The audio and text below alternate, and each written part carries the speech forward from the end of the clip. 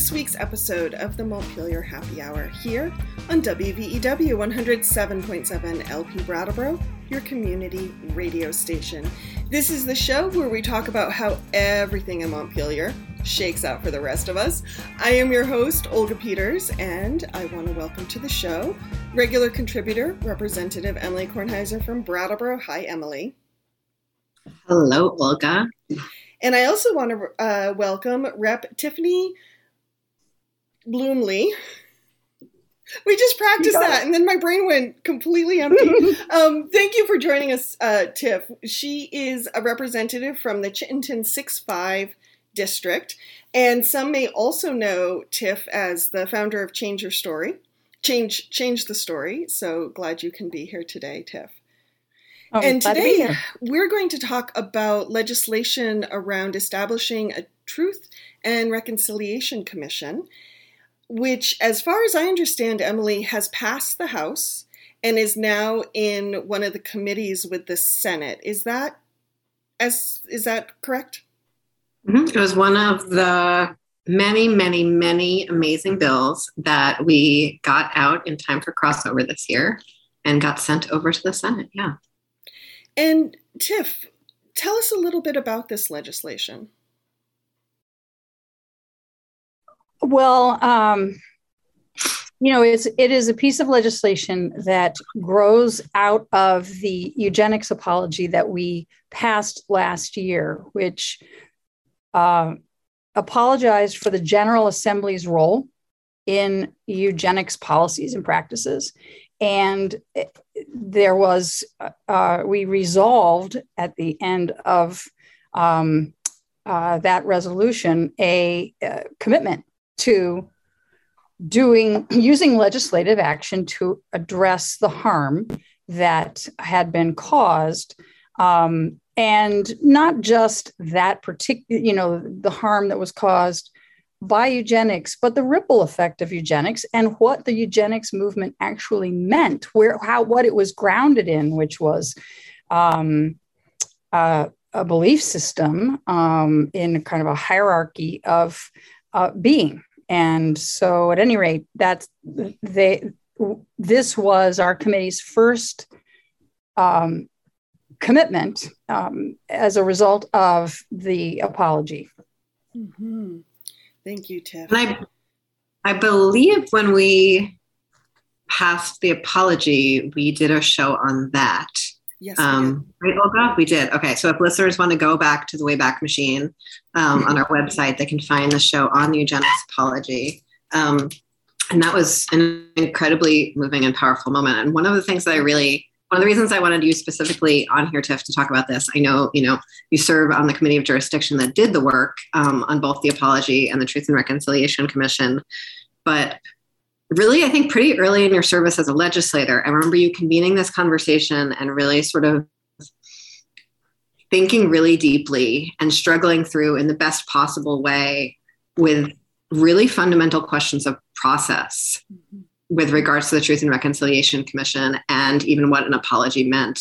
And so I would love to even sort of start with that piece of like, what does it even mean to form a commission like that? And who are we to be doing that? And sort of all those big questions. Is that too big to jump right in with, Olga? No. I mean, I think it's in some ways the most interesting aspect of the discussion about it, because anybody can read the bill and understand exactly what its pieces are and how we imagine it working, et cetera. But what I have found really an interesting exercise is to figure out what is the legislature's role and what is it not.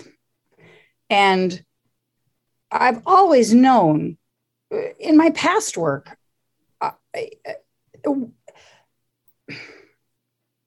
good work is generally iterative, and it takes into account what is happening around one, and it needs to be informed by multiple perspectives. So where you think you may be going may not at all be where you need to go. And so the challenge in developing a commission was to try to figure out, well, how do you create a structure or provide a container that's strong enough and well supported enough to do this work and not dictate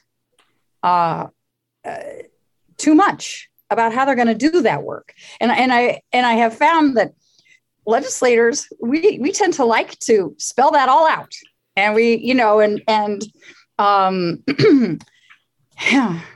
And so it was, I think, a frustrating process for some, to not know and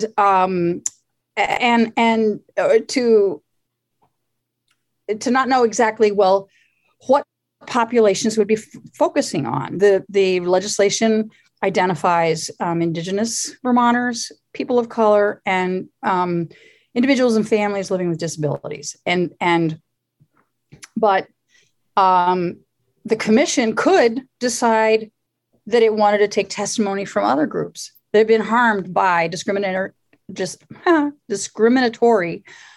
processes or policies of the state. And it's a big job. The commissioners on this commission have a significant responsibility to chart a course that is informed by the voices that matter. And the voices that matter are not legislators. The voices that matter are the people in our communities who have been harmed, who have something to say. And hopefully what they have to say will help us better understand our history, not just eugenics, but our history, our impact as a legislature on different populations.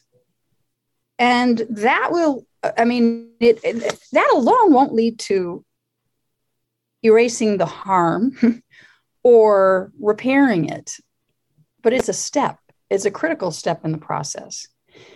And through that process, I anticipate that those participating in it will develop a better sense of, well, what would repairing the harm mean to them?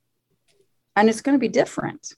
And it's not going to be the same within any particular population either. Because if you talk to different Indigenous Vermonters who have been active in providing testimony, they would define that differently. And that's so, and I think that what that means is then the next steps that are recommended through this commission will reflect what we're told and not what we've brainstormed around a table and think makes lots of sense. And that's the way that a lot of groups or institutions do things, not just the legislature, but so it is a first step. And I convene that group, Emily, because, our committee was just a group of 11 people.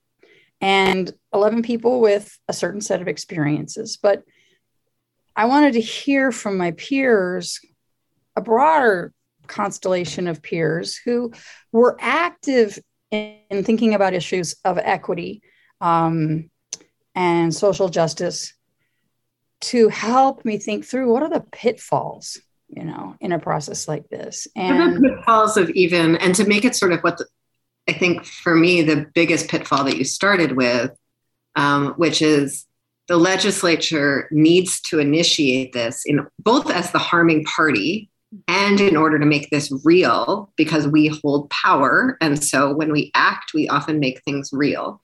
That's like what reify, basically like the definition of reify is like, all wrapped up in legislative power. And so what does it mean for us, an incredibly privileged group of folks holding power, to initiate a process that's about repair and harm? And how do we do that in a way that's even like marginally inclusive, let alone fully inclusive of what people actually want, given that we have a process that really at every turn hinders meaningful participation. We have a lot of mechanisms for participation, but meaningful participation is so very different than testimony in a lot of cases. Oh, that is so correct. Yeah. And I think, and that was part of the challenge too, right? Because we took a lot of testimony and listened hard to a range of people, including the International Center for Transitional Justice, which has worked, with 40 different truth and reconciliation processes across the world. And so we took this in, but ultimately we were the ones that decided, right? And so I hope that we have built in enough room for the voices that need to come to the fore to really have an impact on the direction that the commission takes and the work that it does, and how deep, how broad, they go. Mm-hmm.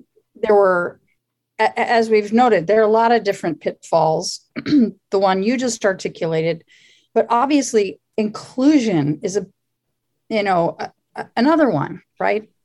How do you include enough of the voices?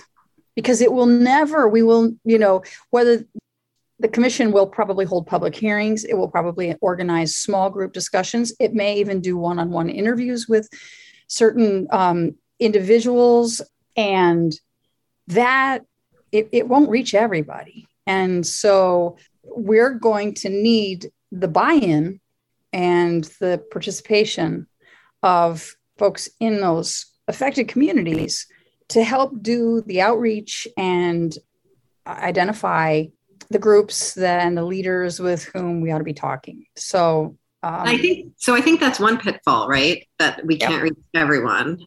And that the idea that even when we use the word communities, it's really a stand-in for something that's not a community, right? No. So that pitfall. And then there's the other pitfall, which includes that first pitfall sort of includes this. I was working on a totally unrelated piece of legislation yesterday, and someone else on the committee sort of noticed that we had made a list and said, like, one of the first things I learned when I got here was, like, whenever you put a list in legislation, you're probably leaving something out and you shouldn't even try.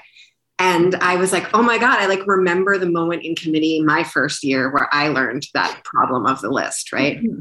And then, so there's that, there's we can't be inclusive enough. And then there's sort of the other side of the pitfall, which is one of, is something I really struggled with thinking about the commission, was about being too wide to be able to go deep, right? What does it mean to just focus on eugenics? How, that seems to be incredibly broad, impacted folks. But are we just talking about descendants of people who experience eugenics in Vermont? Are we only talking about Indigenous Vermonters? There's a lot of people who experience eugenics in Vermont. Most people, when they think of truth and reconciliation, think of, mostly Black people. And so how does this all, how do you go deep with such totally people with really very different lived experiences and very different identities? Mm-hmm. It's a great question, and one with which we wrestled a great deal.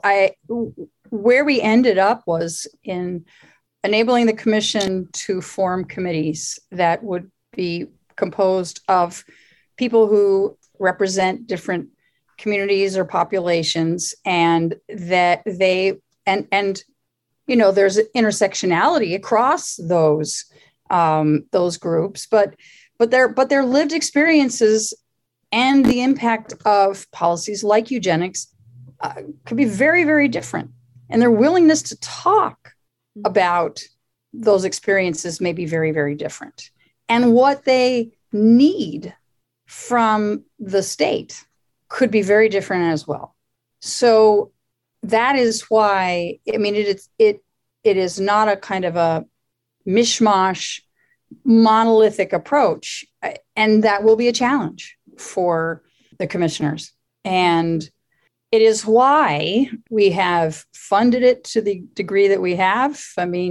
About $750,000 in this first appropriation. And we expect over 4 years to spend close to $5 million on it. Why? Because we believe that the commissioners need to be full-time staff. I mean, not staff, but they need to be paid for their service because you want continuity.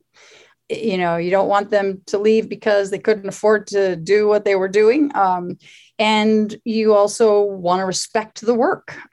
Secondly, there needs to be a director, a staff person who can handle all of the administrative responsibilities and do some of the outreach that's going to be important. And there may be research that is needed to fill in gaps because we don't know all that we need to know about property access, in the life of the state of Vermont, and who's had access and who hasn't. I mean, there are gaps. Anyway, so, I think that spending state resources on this signals this is important. It's a priority, and to underfund it would have been a huge mistake. And I'm really proud of the House for having committed itself to supporting it in this way. And it's just a first step. There's a lot more social equity legislation that will hopefully follow, and not wait until the 3 years that the commission has to do its work, because things will bubble up and become obvious as a result of the work that they're doing, along the way, which will prompt legislation. Before we talk about what comes next, sure. Olga, it sounded like you had a question, and I have one. Thanks, Emily. Yeah, I have a couple questions. I don't know which one should come first.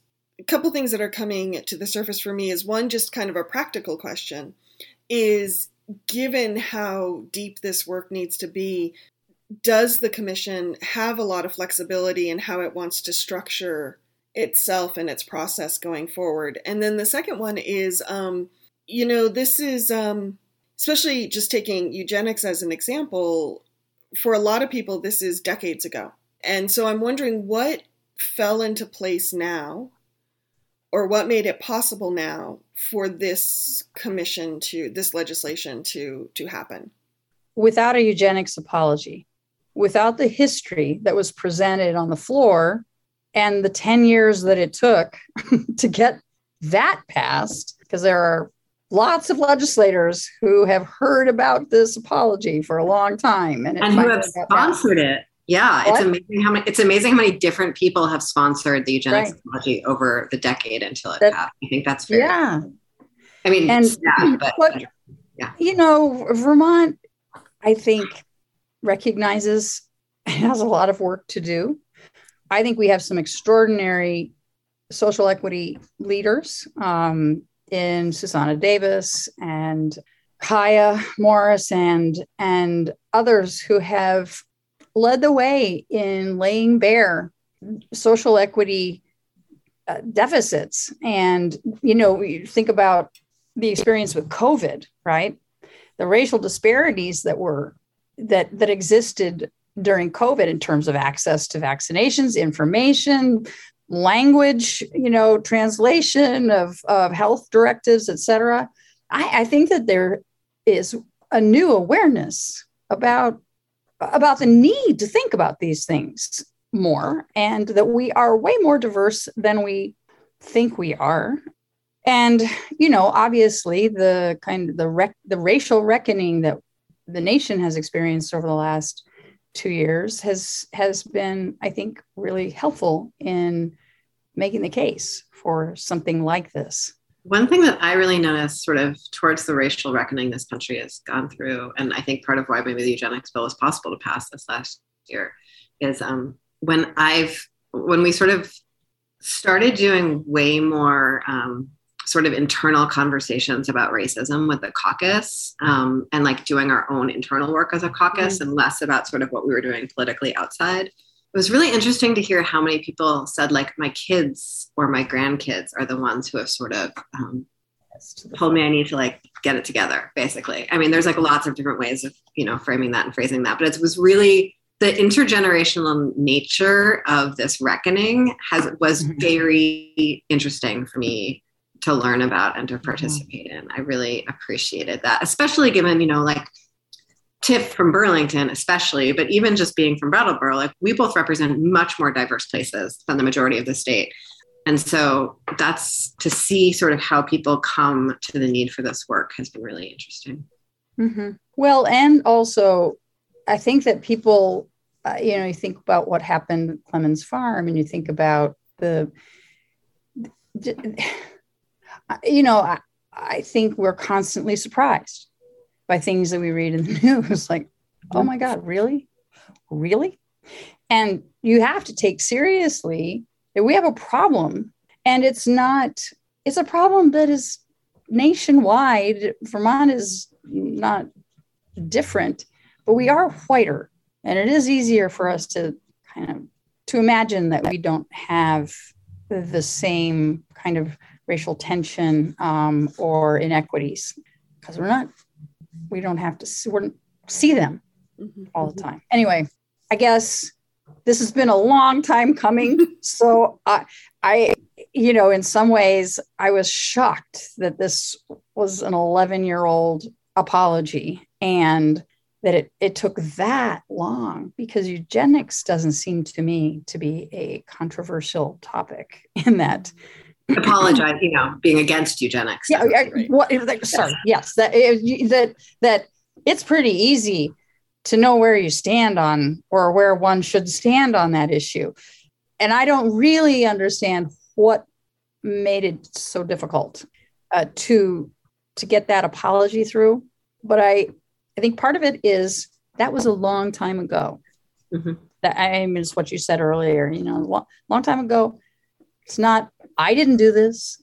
And also maybe apologizing having the General Assembly apologize for something that's kind of big, right? I mean, we're taking responsibility for ways in which we are culpable. One thing that I continue to be struck by on this issue is the sort of party politics of it, in that, and I think I've said this on another time we were talking about Indigenous and Abenaki issues, Olga, but that because of sort of the nature of rurality in Vermont and politics and all these things, we have more Republican members that identify as having Indian blood, that's their language, not mine, than we do Democrat members. And so I think that creates this like really awesome opening for people to be able to participate in something that in a lot of other areas of the country can be, where racial conversations can be quite partisan. This sort of didn't start as a racial conversation. It started as a conversation about Vermont's history and Vermont's history with its Indigenous population. And so that's a piece of it that I sort of always try to come back to, about sort of what it means for other kinds of change in Vermont, and how we bring lots of people into a conversation that might from the outside be like a national flashpoint issue. I think that the experience of and the harm done to those with disabilities and families with members who are disabled, I don't think we know nearly enough about those stories, and about and the stigma that continues to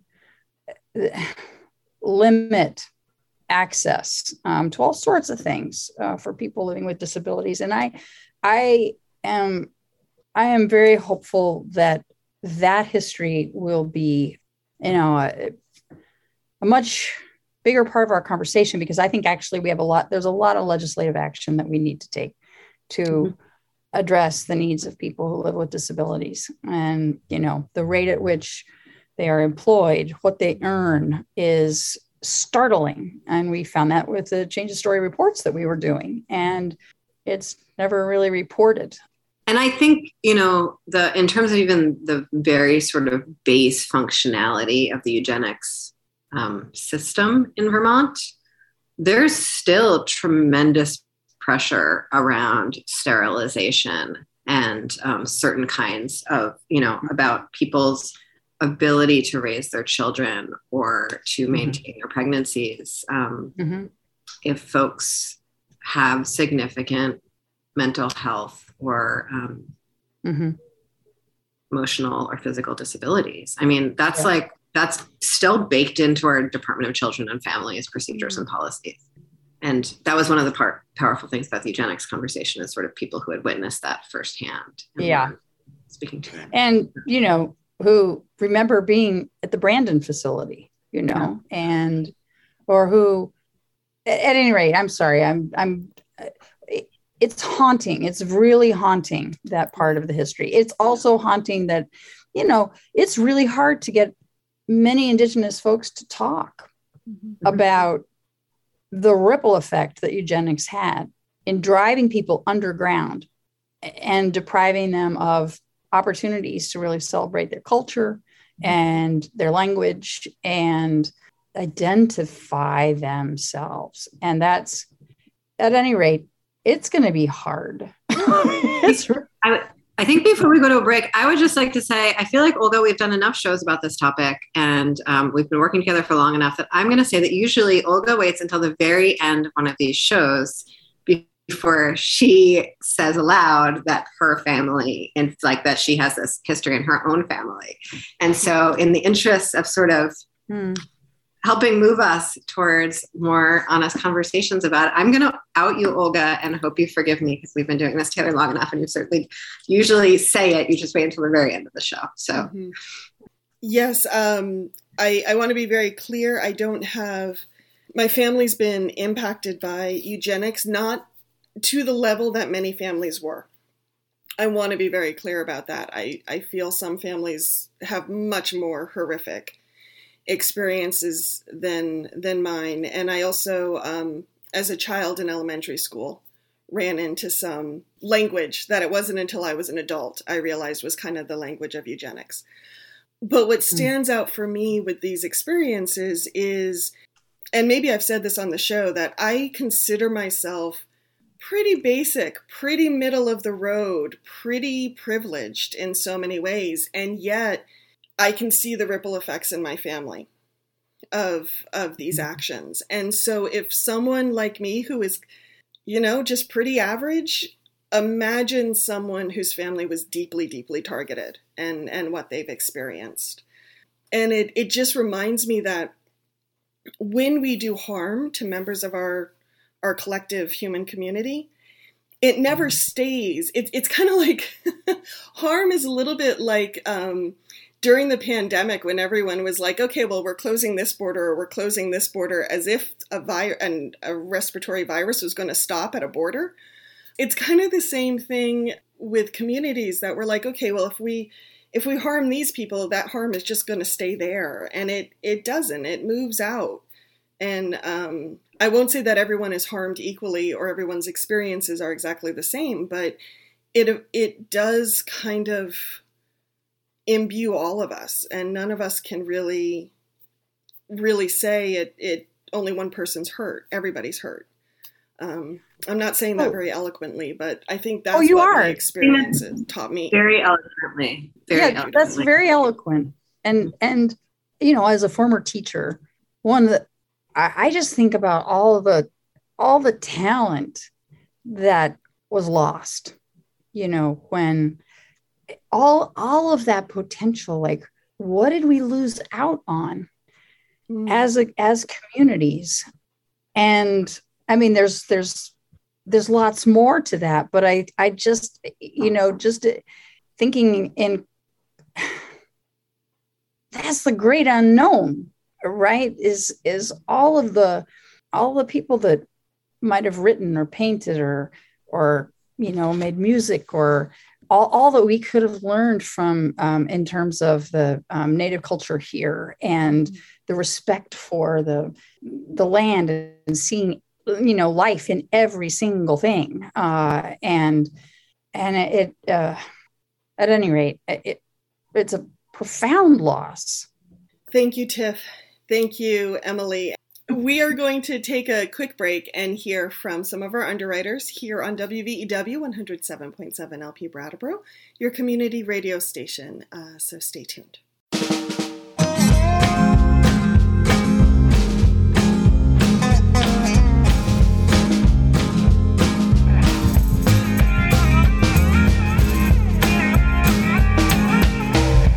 Welcome back to the second half of the Montpelier Happy Hour here on WVEW 107.7 LP Brattleboro, your community radio station. If you are just joining us, I am speaking with Representative Emily Kornheiser and Representative Tiffany Bloomley, and I am your host, Olga Peters.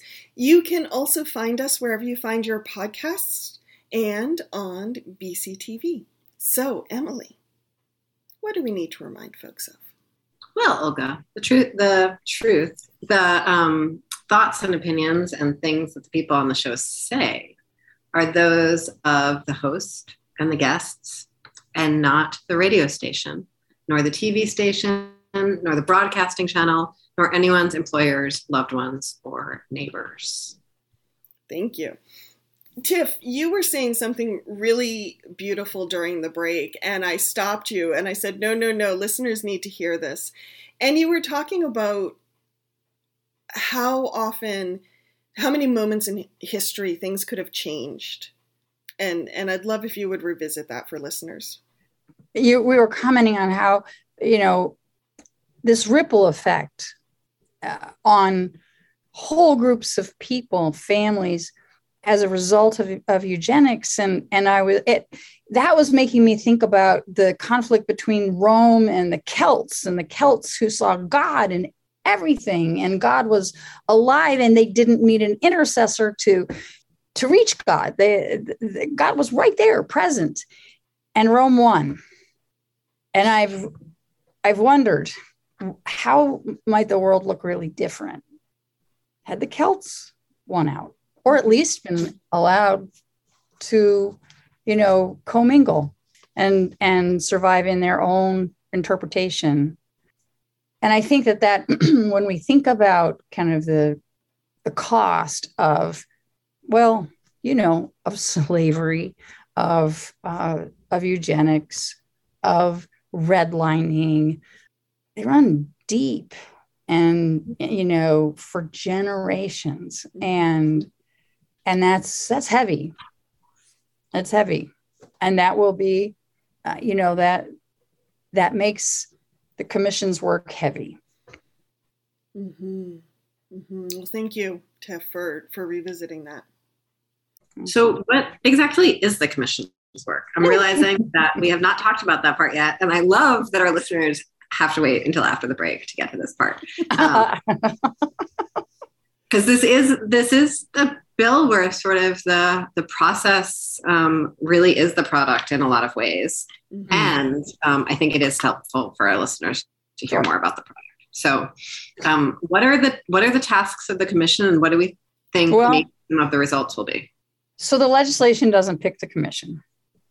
There are 5 people that are named, 5 positions that are named in the legislation.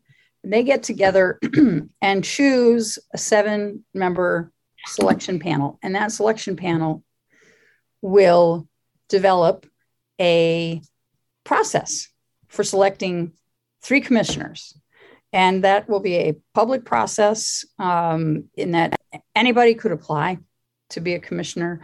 They, the qualifications they're looking for will be the result of the conversations that 7-member selection panel has, and it will be informed through conversations with the communities that we've been talking about. And so at any rate, there will be for finalists an opportunity for the public to weigh in on individuals, which will be confidential, but made available to those who are selecting the commissioners. And then, so those commissioners, once selected, and ideally this would be by January of next year or by March of the following year, they would then hire some staff, and then they make it up.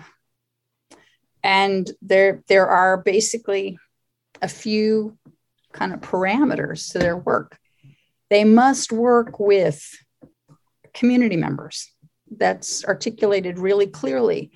They have to provide interim reports on what they're doing. They're given broad latitude, though, in how they do their work and how they structure it and who is involved. And that's the part that we were talking about at the very top of this program, which is, it isn't appropriate for the legislature to decide how they're going to work, because we could have lots of ideas that we think make a whole lot of sense to us, but actually don't work. For example, there are many Indigenous people who have told us, we don't want to go to a public hearing. That's not going to feel safe to many members of our communities. And so maybe there are other ways to draw us out, to tell our stories, and to think really concretely about what repairing harm means to us and what it would look like. Sorry. Yeah. No, I'm sorry. So they need to, the commissioners, once appointed, need to involve the community and provide interim reports. Is there sort of a guiding question that they're answering in their work? Or is it just the word truth and reconciliation? The idea is twofold. One, to explore the harm that has been done to these communities and possibly others that has been state sponsored. And then secondly, to make recommendations based on what they have heard, based on the recommendations of others, about how the state might begin to repair that harm. And, that pretty broad, right? And I think appropriately so. And so, go ahead, Emily. You go ahead. I've been asking more of the questions than you. I'm just listening so deeply. I'm so interested by this. How much power will the commission have with its recommendations, to make sure the legislature, future legislatures, I should say, will act on them? None. No right. One.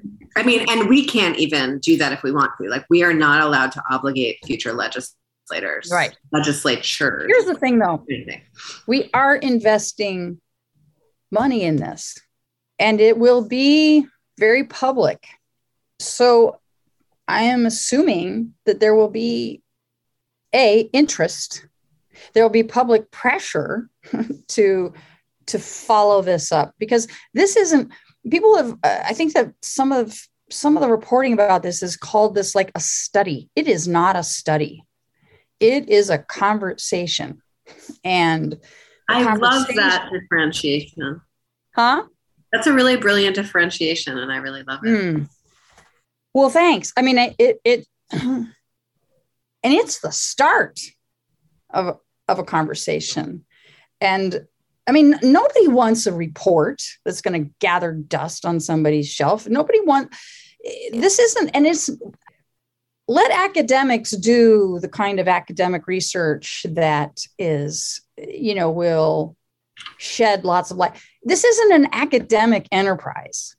This is about better understanding our neighbors and their experiences as Vermonters, given the policies and practices that Vermont has had, that we've played a role in making. So it's a personal thing. I mean, hopefully it will be, and to that end, then no report can capture what that is. Hopefully the commission will come up with ways to tell these stories and make them more broadly available. And, there can be exhibitions. There could be the Folk Life Center could be contracted to do some interviews that people could access in different ways. I don't know, but this is part of our living history. It's not the past. There are events in the past or policies in the past that matter. But really what matters is, what has people's experience been, and how is it lived out today? I have two very, very different questions, ideas, thoughts, things to say right now. One is sort of just in this, to devolve a bit to the actionable. I'm imagining that if we're both in the legislature, once this is moving, that when those sort of interim reports come out, we'll both be sort of mining them for like legislation, right? And then there'll be a few people in the State House who are sort of regularly doing that and looking for what are the legislative opportunities to make amends or make repair. And so I think, as you said, like there'll be spots along the way before they finish their work, if it can ever be finished, that there'll be, opportunities to do more things. We don't have to wait until that happens. The other thing is just, I spent a lot of time for previous work in South Africa, and to just, was able to see how incredibly powerful it is when an entire country goes through a really meaningful truth and reconciliation process, and how I could really see in my time there, which was sort of pretty long, this was just 10 years ago I spent time there. So it was well after their commission had finished its work, but I could see in my everyday time there that there was both these incredible opportunities for truth telling woven into both everyday culture and just like tourism, right? Like there was just so many opportunities for people to interact with and reconcile themselves to what had been and what had happened and what that meant for today. And so that history was sort of this living, breathing part of everything we did there, as you were sort of describing, Tiff. And then the other part is that what it means for a community when legislation with these huge policy changes that South Africa took on, how those are so differently possible when a community has had a broad conversation about what's necessary. When those legislative and policy changes aren't something that are being done by one population to another part of the population, but there's something that everyone has had to reckon with through narrative and through conversation and all those things you're describing, Tiff, before the legislative action happens, and how different that is for so much of how we've been attempting repair work legislatively in this country. I feel like thus far, so much of the racial repair work in this country is in some ways by necessity, often a smaller group of people saying, we've seen this truth, we know this truth is self-evident for anyone paying attention. And so we're going to act on it because we can't wait anymore. But that leaves behind this group of folks who I think in some cases really genuinely don't understand why we're engaging in any kind of racial repair. And I don't, in America right now, I'm not saying I think things could be any different. And I don't think we can wait for justice until like everyone is calling for it. But I think there's something there. But that's a really interesting point, Emily, because we've talked about how do we get as many voices to the table, and the voices of those who have directly experienced the harm or the ripple effects, or still living with the harm. And yet there is also the group of people who may not understand or not see how their lived experience is impacted or impacts others. And how do we bring folks in that group along as well? is an interesting conundrum too. Hopefully, that's a big part of the work of the commission and all who will be informing that work and influencing it. Because ideally, I mean, the commission isn't just doing this, like, we have to own it. Mm-hmm. Right. And it enriches us. Like, a lot of people don't want to own parts of history that are painful or make us embarrassed, instill shame. But it is always better to know that history and to have reckoned with it. Mm-hmm. We are closer. We can be closer as community members when we do, because we understand one another better. You think about the gay rights movement. I'm a lesbian, and I, people will say that the gay rights, is when people all of a sudden had relatives coming out, mm-hmm. that all of a sudden it made them think, oh, well, Stevie can't get married. That doesn't seem really fair. I love Stevie, and he and his partner, they should be able to get married. Well, I just think that it's a way of it's connecting us. This history, this process, ideally will connect us with one another in new ways and with people we don't know. And I think we will be stronger for it. Something like this, critics of truth and reconciliation fear that it will tear communities apart, that it will be divisive, inherently divisive. And I think that not telling these stories and not grappling with it is what is most divisive. I agree. So, agreed. Thank you, Tiff. That was really beautiful. Thank you. Thank you. Thanks for giving me the opportunity to talk to you both.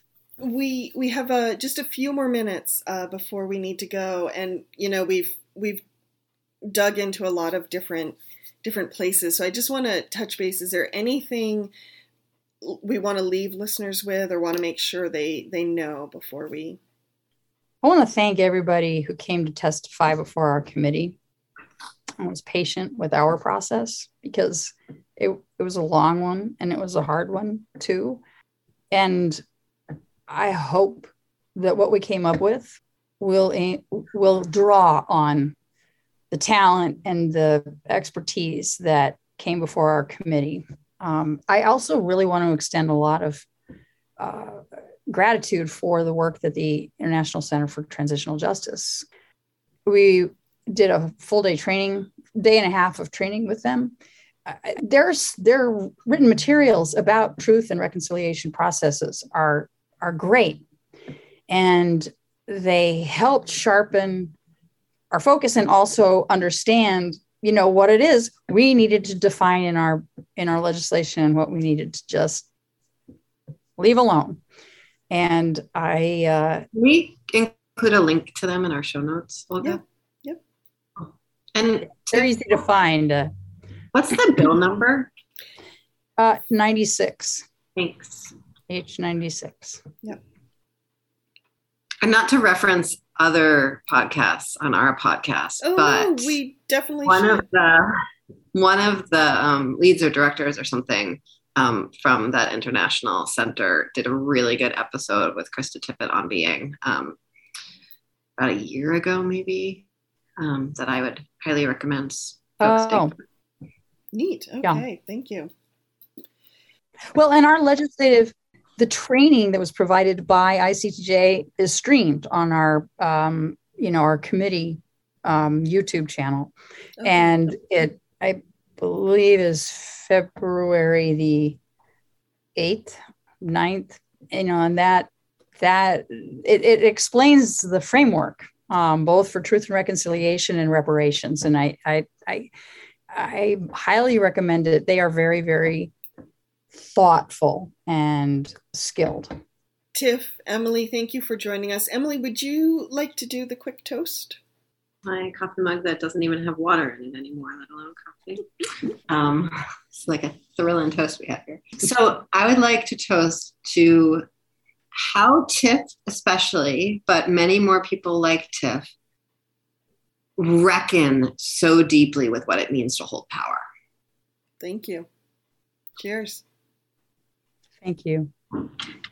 Everyone have a wonderful weekend. We will be back next week. In the meantime, you can find us wherever you find your podcasts, on our Facebook page. And Emily, remind us what your page is. Folks can go to emilykornheiser.org and you'll find links to all my social media accounts, email contact, phone number, and my weekly office hours Zoom link. And Tiff, you have a webpage as well, I believe. I do, tiffbloomley.com. Wonderful. But I would not recommend going to that webpage because I am working on it. I really haven't done very much. Emily is actually pretty much my model of what to do with a website. Mm-hmm. Well, and many other things, but we can stop there. Okay, so thank you for coming on, Tiff. Thank you, Tiff. Thank you for having me. Take care, everybody.